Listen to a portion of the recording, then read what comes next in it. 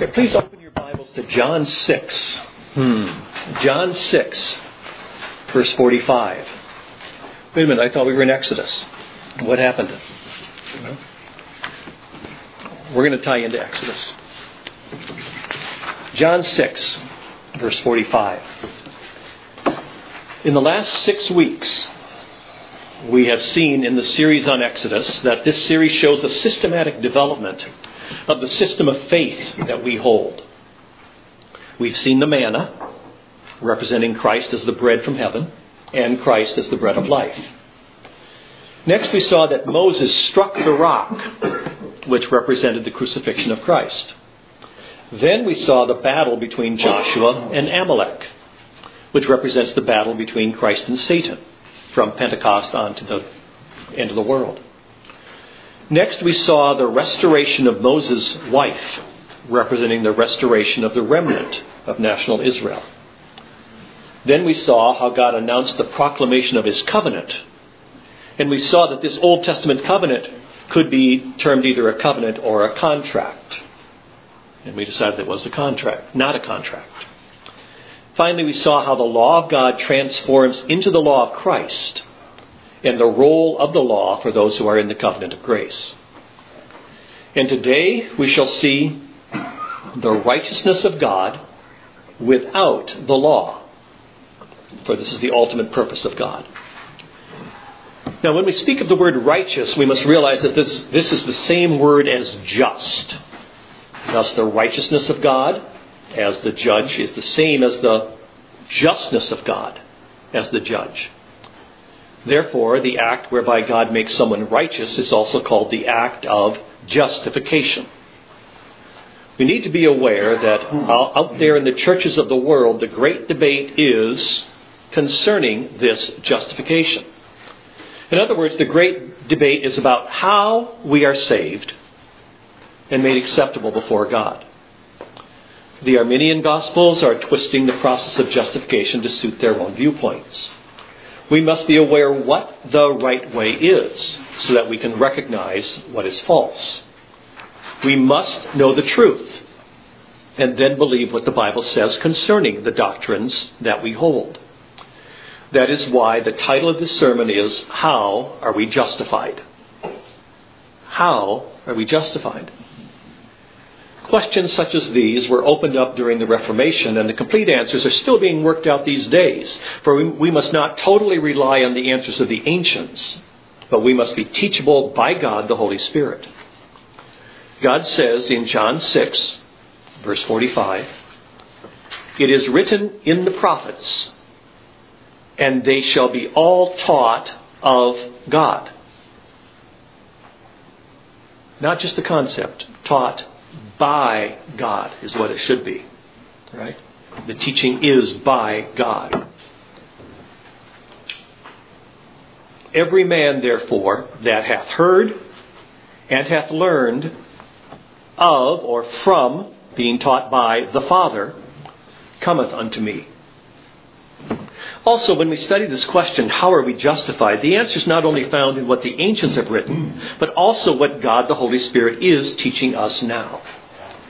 This may be an insurmountable task for an average person, but we must also remember that God can use humble fishermen and a tax collector and a rebellious zealot and even an obstinate Pharisee and us to formulate his plan for the salvation of mankind. And thus, he can use not just a chemical engineer, but us, for it's not man's intellect that formulates how we're justified, but it's God the Holy Spirit speaking through his word. And so, let's begin with the definition of justification. And you'll want to keep that available because we'll come back to it and refer to it several times. So the top of that outline should stay visible to you. Justification is that act of God's grace whereby he imputes to the sinner, who is in himself guilty and condemned but elect in Christ, so he imputes to the sinner the perfect righteousness of God in Christ, acquits him of all guilt and punishment on the ground of Christ's merits, and gives him a right to eternal life. This definition, formulated by Herman Hoeksema, is acceptable. It harmonizes with the Scriptures and is a good starting point for our discussion on justification. And so we want to know, what is that act of God's grace? Well, it's an act of God's grace that leads us into the condition of salvation. The cry of the Reformation was in opposition to the salvation plan that was taught by the Roman Catholic Church. The Roman Church said, when you are baptized in water, you are saved. And the sins you commit after you are baptized must be purged in purgatory. But after the printing presses were invented and Bibles were printed and the people in Europe could read themselves what God had written, the people could read that what God said was totally different. And they rebelled against what the Roman Church had taught them. And so they rallied around 5 points opposing the Roman Church. These 5 points, not tulip, these are all the S's. Sola Scriptura. Do you know that? By the Scriptures alone. Sola Christo. By Christ alone. Solo gratia. By grace alone. Sola fide. By faith alone. And soli Deo gloria. To God alone be the glory. And thus, when we are considering the definition of justification, we want to make sure that we remain in harmony with these 5 banners of the Reformation. For these are not pulled out of thin air. These are conclusions from the Bible. Please turn to the prophecy of Isaiah. Isaiah 61, verse 10. Isaiah 61, verse 10. The definition of justification that we read contains the verb to impute, which is an accounting term, and it means to put on someone's account. There are many things imputed in the Bible. Our sins and the guilt of our sins are imputed to Christ's account. The righteousness of Christ is imputed to our account. The penalty for our sins is imputed to Christ's account. The faith of Christ is imputed to our account. That's how we can be saved by the faith of Christ, not faith in Christ. And thus the word impute means a legal declaration from God. When God imputes the righteousness of Christ to our account, we are justified in His sight. Which means that God declares us just and places us in a state of righteousness and sets us forth as righteous by a legal decision. It does not mean that we really are completely righteous, but it is as if God throws over us the robe of Christ's righteousness, and we are totally covered by His robe of righteousness. God says this in Isaiah 61, verse 10. I will greatly rejoice in the Lord. My soul shall be joyful in my God, because He hath covered me, or clothed me, with the garments of salvation. He hath covered me with the robe of righteousness. As a bridegroom decketh himself with ornaments, and as a bride adorneth herself with her jewels. And so let's see if we really need to know all about justification. And if we really need to know the difference between justification and sanctification. Please turn to the Epistle to the Romans, Romans 3, verse 10. Romans 3, verse 10, and we'll look at the need for justification.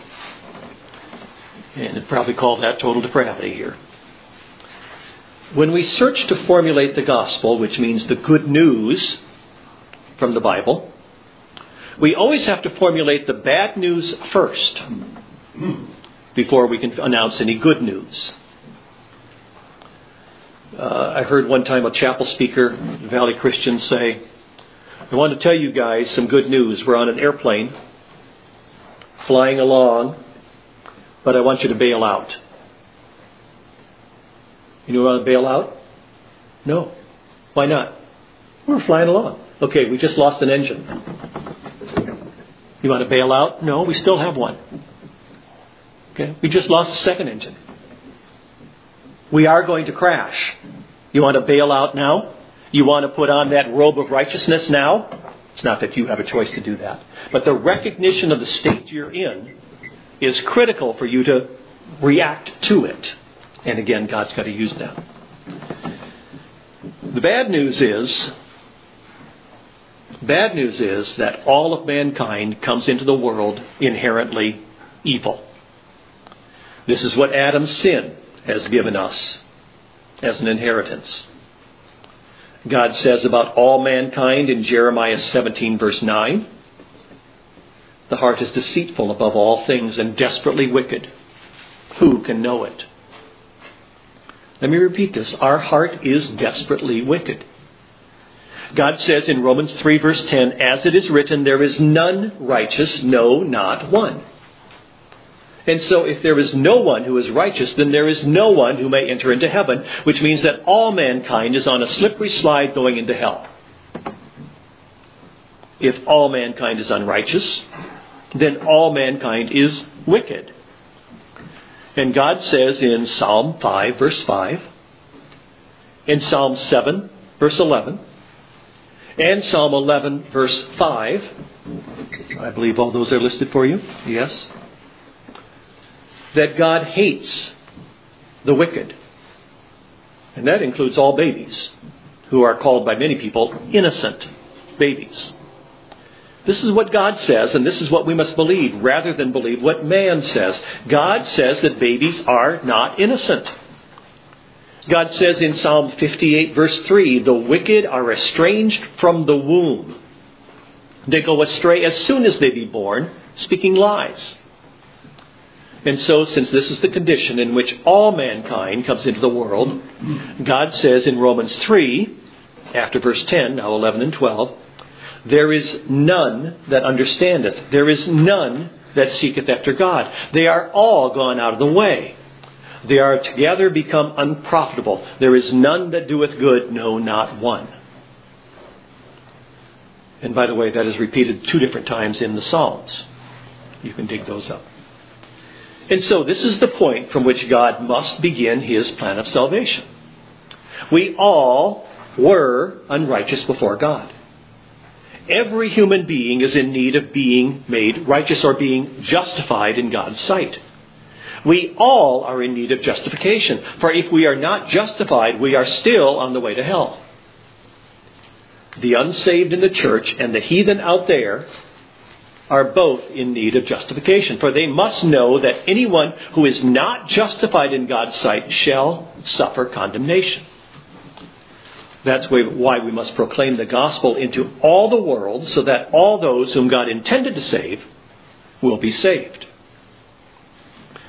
But God says in 1 John 5 verse 19, and we know that we are of God, and the whole world lieth in wickedness. Which means that the whole world is filled with people who are spiritually dead in trespasses and sins. People who are spiritually dead are unable to do anything that's pleasing to God. They are unable to do anything free from sin. They are unable and unwilling to figure out what God's salvation plan is, even if they read it in the Bible. They are unable and unwilling to come broken before Christ. For in their pride, they will refuse to come and acknowledge that they have been wrong their entire life. And thus, if God wants to save them, God must do all the work. For unsaved man will not lift a finger in this direction. But how does God do this? It's through this legal act. Please turn in your Bible to the Epistle to the Ephesians, Ephesians 1, verse 3. Ephesians 1, verse 3. Now, if you again will look at that definition on the top of the page, the definition of justification, we see there the words, but elect in Christ, in the second line. What does this mean? It means that there are 2 groups of people in the world. Those who are elect and those who are non-elect. God speaks about them in the epistle to the Ephesians. We read this in Ephesians 1, verses 3 through 7. Blessed be the God and Father of our Lord Jesus Christ, who hath blessed us with all spiritual blessings in heavenly places, in Christ, according as he hath chosen us in him before the foundation of the world, that we should be holy and without blame before him in love, having predestinated us unto the adoption of children by Jesus Christ to himself, according to the good pleasure of his will, to the praise of the glory of his grace, wherein he hath made us accepted in the Beloved, in whom we have redemption through his blood, the forgiveness of sins, according to the riches of his grace. Don't notice if you notice, but 4 times in that passage, we read that God has placed us in Christ. First, in the end of verse 3, we read, in Christ. Then next, in the beginning of verse 4, we read, hath chosen us in him, which is chosen us in Christ.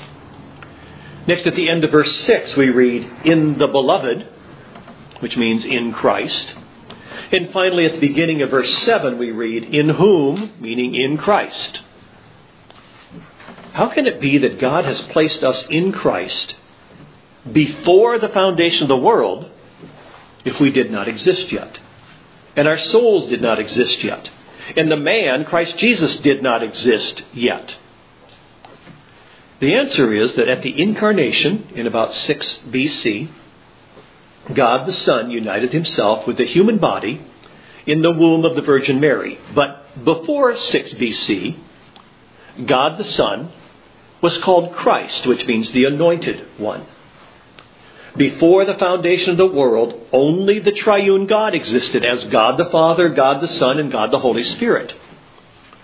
And thus the meaning of Ephesians 1 verse 4 is that God the Father placed our names in the mind of God the Son. Please turn in your Bibles to the Gospel according to John. John 6, verse 37. John chapter 6, verse 37. We know that God the Father placed our names in God the Son from at least 2 passages where God speaks about this. The first is in Luke 10, verse 20, where the Lord Jesus says to his disciples, notwithstanding, in this rejoice not, that the spirits are subject unto you, but rather rejoice because your names are written in heaven. However, there's not a book in heaven where your names are written, for heaven did not exist yet before the foundation of the world. But it is God the Son who is in heaven, and our names are written in his mind. Secondly, the Lord said here in this passage, John 6, verse 37, all that the Father hath given me shall come to me, and him that cometh to me I will in no wise cast out. In other words, all those whom the Father has already given me shall be drawn to me, and I will not reject them. And so, what we see in Ephesians 1, verses 3 through 7, is that God made a legal declaration that he would save all those whose names he has placed in God the Son, so that we should be holy and without blame before him. And that God chose us not because of anything that we would do, but entirely, quote, according to the good pleasure of his will. This is what election is. By this legal act of God, he promised to himself with an oath that he would save all his elect children. But God did not make this promise to any of the non-elect who will not get to know the true gospel, nor will they understand who Christ is. And so at the end of time, all those who will be saved are all the elect who were and are in Christ. No one will be forgotten, and not one will be added. This is God's plan of salvation. And this is God's plan of justifying those whom he intends to save. The entire Bible testifies to this. All those who are non-elect are so deep in their enmity against God They are so deep in their depravity, so deep in their deadness in trespasses and sins, that they cannot arrive at the true gospel, except if God the Father draws them to Christ. The Lord Jesus said in John 6, jump up to 44, John 6 verse 44, no man can come to me, except the Father which hath sent me draw him, and I will raise him up at the last day. And so the rope that ties all these things together begins where God chose us before the foundation of the world. If this beginning point is absent for any person, then there's no salvation. These are not my words. The true God of the Bible spoke these words. And this is what we must believe. And so is there any unrighteousness with God for passing by all the millions who will not be saved? Not at all. God's not doing them any injustice.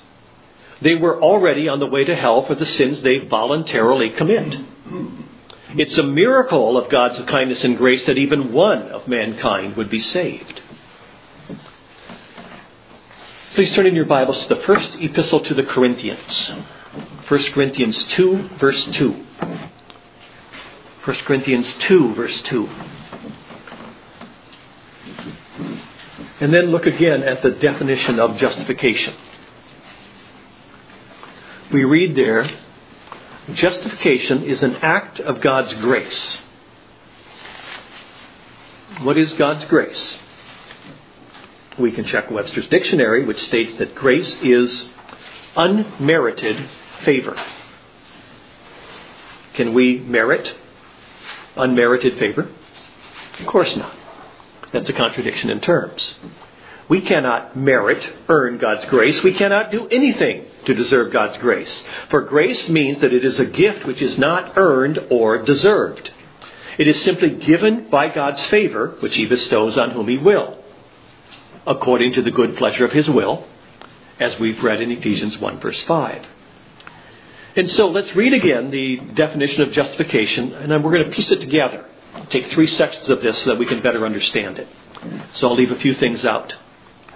Justification is that act of God's grace whereby He imputes to the sinner the perfect righteousness of God in Christ on the ground of Christ's merits.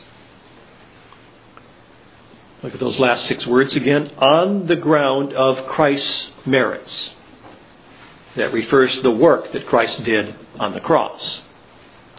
First, our sins and their penalties were imputed to Christ's account. Then He paid the penalties, and because He successfully paid the penalties in full, the perfect righteousness of God in Christ was imputed to our account. Now, many things took place at the cross. God said in 1 Corinthians 2, verse 2, Paul speaking, "For I determined not to know anything among you save Jesus Christ and Him crucified." Not only was the perfect righteousness of God in Christ imputed to our account, but also the guilt and condemnation for our sins was taken off our account. Let's go back to the complete definition of justification. Justification is that act of God's grace whereby He imputes to the sinner, who is in himself guilty and condemned, but elect in Christ, the perfect righteousness of God in Christ, acquits him of all guilt and punishment on the ground of Christ's merit, and gives him a right to eternal life. If we are elect in Christ, if we have been chosen in Him before the foundation of the world, then Christ has atoned for our sins, according to John 6, verse 37. He has not atoned for the sins of all the people in the world, but only for those who are His elect people, who were given to Him by the Father. What has Christ taken off our shoulders by His atonement? He's taken away the guilt and condemnation for our sins. And He has given us the right to inherit eternal life with Him in the new heavens and the new earth. And you may have noticed that what was taken away are not the sins, but the guilt of sins. This was spoken this way purposefully for the need to harmonize the Scriptures. When we study the Bible, we should ask ourselves repeatedly the following 6 questions. Good journalism questions. Who, what, when, where, why, and how. This may seem very elementary, but it leads to harmony of the Scriptures because we force ourselves to answer these questions with other Scriptures in mind. Since we want to know more about justification, let's now apply these questions to the subject of justification. So you get to your outline, what is justification? And you'll see several verses are underlined there. Those are the ones I'll actually take you to. And I'll read to you the other verses. So if you have quick fingers, you can get to those other verses as well to be able to see them as well as hear them. Okay, so the underlined ones I'll direct you to, but the other ones you can turn to as well. All right, so I'll give you 2 references for each of the questions that I've suggested. First question is, what is justification? Please turn in your Bibles to the first epistle to the Corinthians, 1 Corinthians 6, verse 11. But while you're looking this up, let me read to you from Titus 3, verse 7. Titus 3, verse 7, where we read, that, being justified by His grace, we should be made heirs according to the hope of eternal life. This verse tells us that we are justified by the grace of Christ, totally as a free gift, for the purpose of making us inherit eternal life with Christ in the new heavens and the new earth. So what is justification? It's that gift of new life forever, based on God's grace. Then we read in 1 Corinthians 6, verse 11. And such were some of you. But ye are washed, but ye are sanctified, but ye are justified in the name of the Lord Jesus Christ and by the Spirit of our God. 1 Corinthians 6, verses 9 and 10 is a list of sins which God does not at all tolerate if we have not repented of them. Therefore, this verse tells the saints that we have been washed and sanctified and justified in the sight of God. This is of great consolation to those who have had a sordid past, S-O-R-D-I-D, an evil past, but who have now fully embraced the doctrines of the true gospel. And so, what is justification?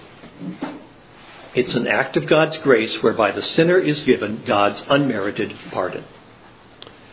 Second question is why? Why do we need justification? Please turn in your Bibles to the epistle to Titus. Titus 2, verse 14. While you look this up, let me read to you from Galatians 3, verse 24. There we read, Galatians 3, verse 24. Wherefore the law was our schoolmaster to bring us unto Christ, that we might be justified by faith. And so why do we need justification? We need it so that we will be delivered from the law. For the law was our unmerciful husband who actually did his job of leading us to seek for a merciful Savior. The law shows us we are guilty and in need of a Savior. Also, we read about the goals of Christ when He purchased us to be His servants in Titus 2, verse 14. There we read, who gave Himself for us, that He might redeem us from all iniquity and purify unto Himself a peculiar people zealous of good works. And so this is why Christ redeemed us. He saved us so that we would serve Him and be to Him a special people, a peculiar people, zealous of good works. The third question is, who is involved in our justification? Please turn to the epistle to the Romans, Romans 3, verse 24. Romans 3, verse 24, and while you're looking that up, I'll read from Isaiah 53, verse 11.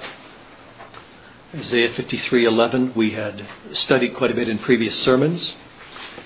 He shall see the travail of his soul and shall be satisfied. By his knowledge shall my righteous servant justify many, for he shall bear their iniquities. Again, who's involved in our justification? Lord Jesus Christ is. For he suffered both in his human body and in his human soul for our iniquities. And by the knowledge of him shall he justify many.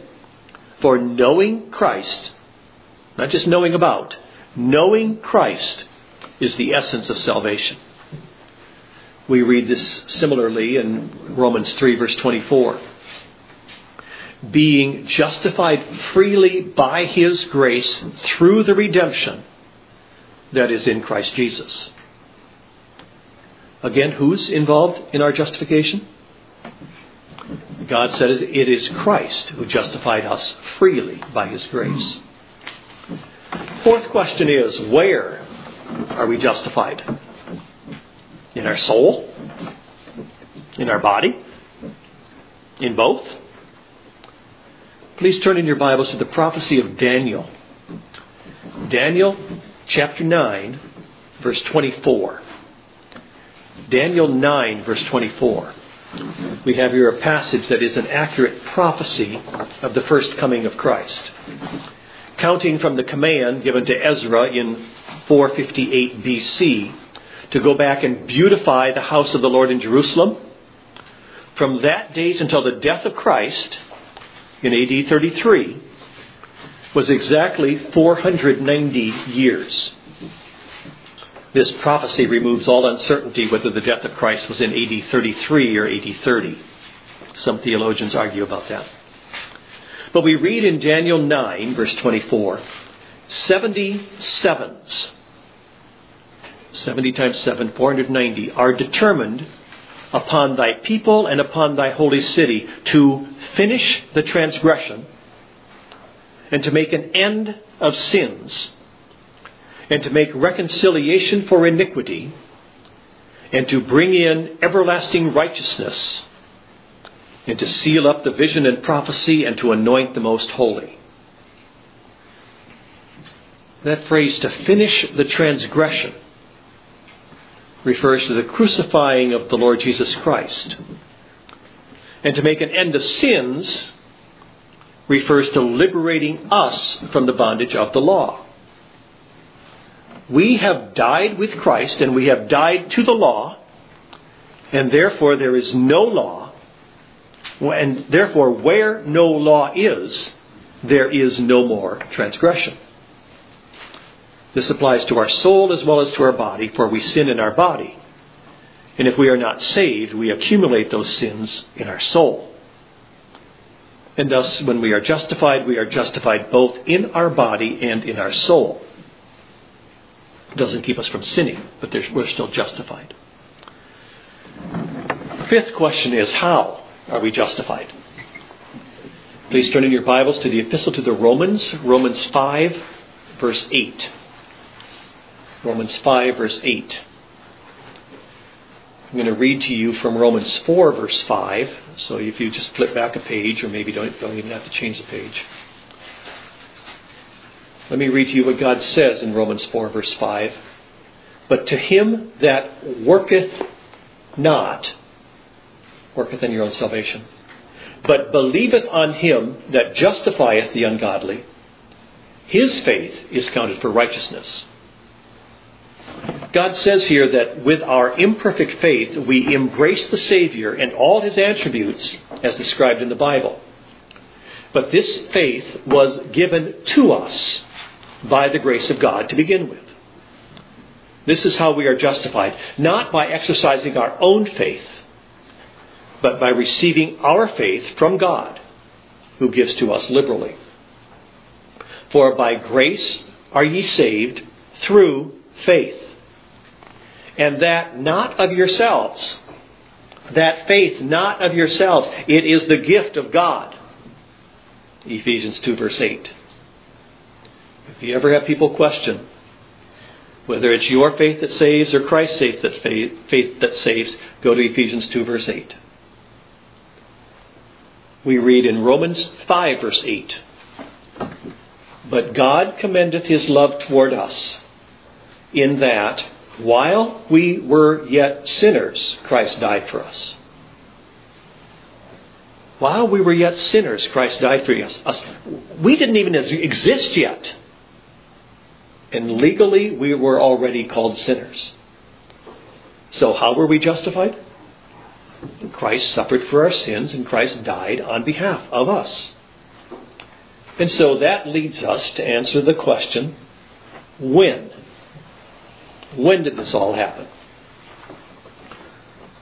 Please turn a few lines back to Romans 4 verse 25. Romans 4 verse 25. When we search through some notable commentaries, we don't find that anyone dares to stick his neck out on this topic of when we were justified. It's as if they avoid this question with a 10-foot pole. But that's understandable, for there are two dates that qualify. Either it was at the cross, or it was at the time of our regeneration. But both those dates are about 2,000 years apart. But the solution is hidden in this suggested definition of justification. This definition from Hermann Huxema. And it's worthy of consideration. This definition suggests that the wiping away of our sins occurs in two stages. First, the guilt of our sins and the penalty for our sins is done away at the cross. But when we were born into this world, we lived a life in trespass and sin. But then, when we were born again, God speaks in Titus 3 verse 5, Titus 3 verse 5, of the washing of regeneration, which certainly means the washing away of sins. For water baptism does not cause any regeneration. That's simply a work that we do. The Bible tells us that we were and are in Christ, if we are among the elect. Therefore, we find many verses in the Bible which tell us that we were crucified with Christ, that we died with Christ, that we were buried with Christ, even though his human soul went to heaven for 2 days, that we were raised with Christ, that we ascended with Christ when he ascended into heaven 40 days later, and that we are presently seated with Christ in the heavenlies. If then we were raised with Christ, after he paid the penalty for our sins, we must have been raised with him as he is justified and cleansed from the guilt of our sins, since he paid for them on the cross. Our sins remained for us to perform for about 2,000 years, but they were empty shells with no power to condemn because they'd already been paid, the guilt. Romans 4 verse 25 said, who was delivered for our offenses and was raised again for our justification. Now, the second time in that phrase that we see the word for is the Greek word dia, D-I-A, which most often has been translated by or through or because of. Was raised again for, by, or through, or because of our justification. Christ was raised again because of our justification, for he needed to prove to us that his atonement was complete, and that we received the righteousness of Christ when he cried, "It is finished." For that was the moment that indeed the guilt of all our sins was paid. Please turn in your Bibles to the Epistle to the Ephesians. This is the last one. Ephesians 2, verse 4. Ephesians 2, verse 4. We have already read in 2 Corinthians 5:21, which says, "For he hath made him to be sin for us, who knew no sin, that we might be made the righteousness of God in him. That was addressed last week fairly extensively. But this verse also tells us that we receive the righteousness of God when Christ became the sin offering on behalf of our sins. So we read here in Ephesians 2, verses 4 through 6, that we are in all events together with Christ. God says here, "But God, who is rich in mercy, for his great love wherewith he loved us, even when we were dead in sins, hath quickened us," made us alive, "together with Christ. By grace ye are saved, and hath raised us up together, and made us sit together in heavenly places in Christ Jesus." Accomplished at the cross. And then when Christ went to heaven. And so let us rejoice in this fact that from eternity past, God has laid out our path and has protected us from all things that might hurt us spiritually, so that even at the time of our birth, our sins, which were upcoming, were empty shells that held no power to enslave us, for we were already branded to be the servants of God.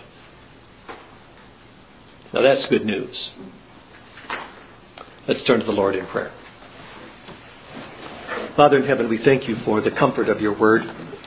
Lord, we thank you for the explanation of this concept of justification, for the definition that as we study, we see the completed fact of our justification already in your mind when you put our names in the mind of Christ before the foundation of the world.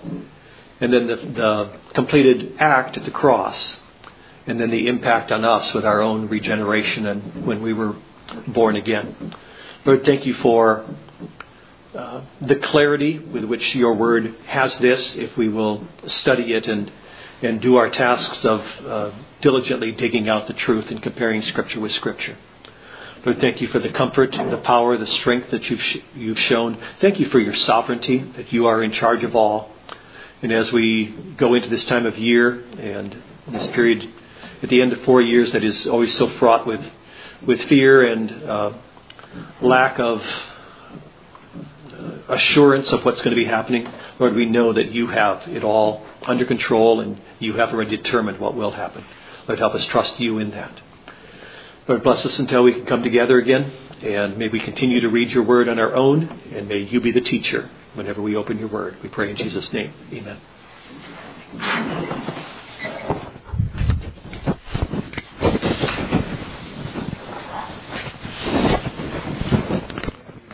Definition to put somewhere, you can copy that down and put in your